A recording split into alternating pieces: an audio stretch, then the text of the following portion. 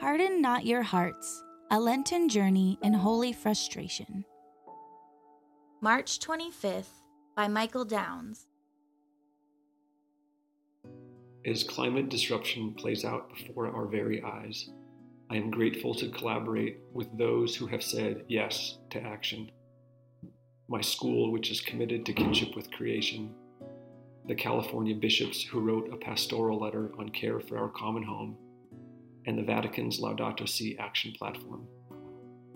During this month of celebrating women's history, I am particularly grateful for religious sisters who have done this work for decades.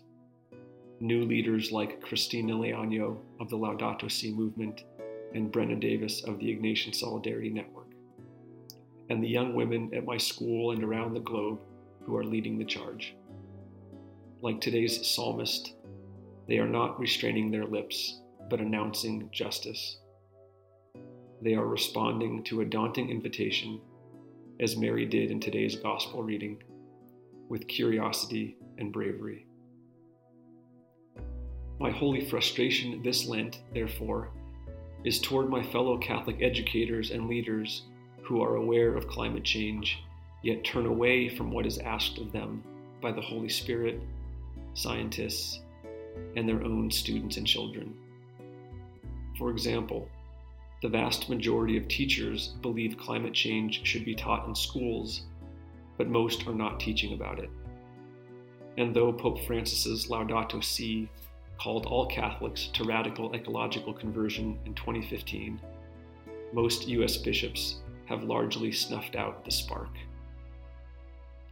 Denise Levertov's exquisite poem, Annunciation, reminds us that there are annunciations of one sort or another in most lives, and that most often those moments are turned away from in dread, in a wave of weakness, in despair and with relief. Ordinary lives continue. I wonder how many of us are prompted inwardly to respond to the cry of the earth, but turn away out of dread or despair. Here and now, God is with us, waiting for our illumined consent and courage. When we are fully present to the gravitas and grief of what is happening, here I am, I come to do your will. We discover what is ours to do on behalf of Earth's living systems, of which we are a part.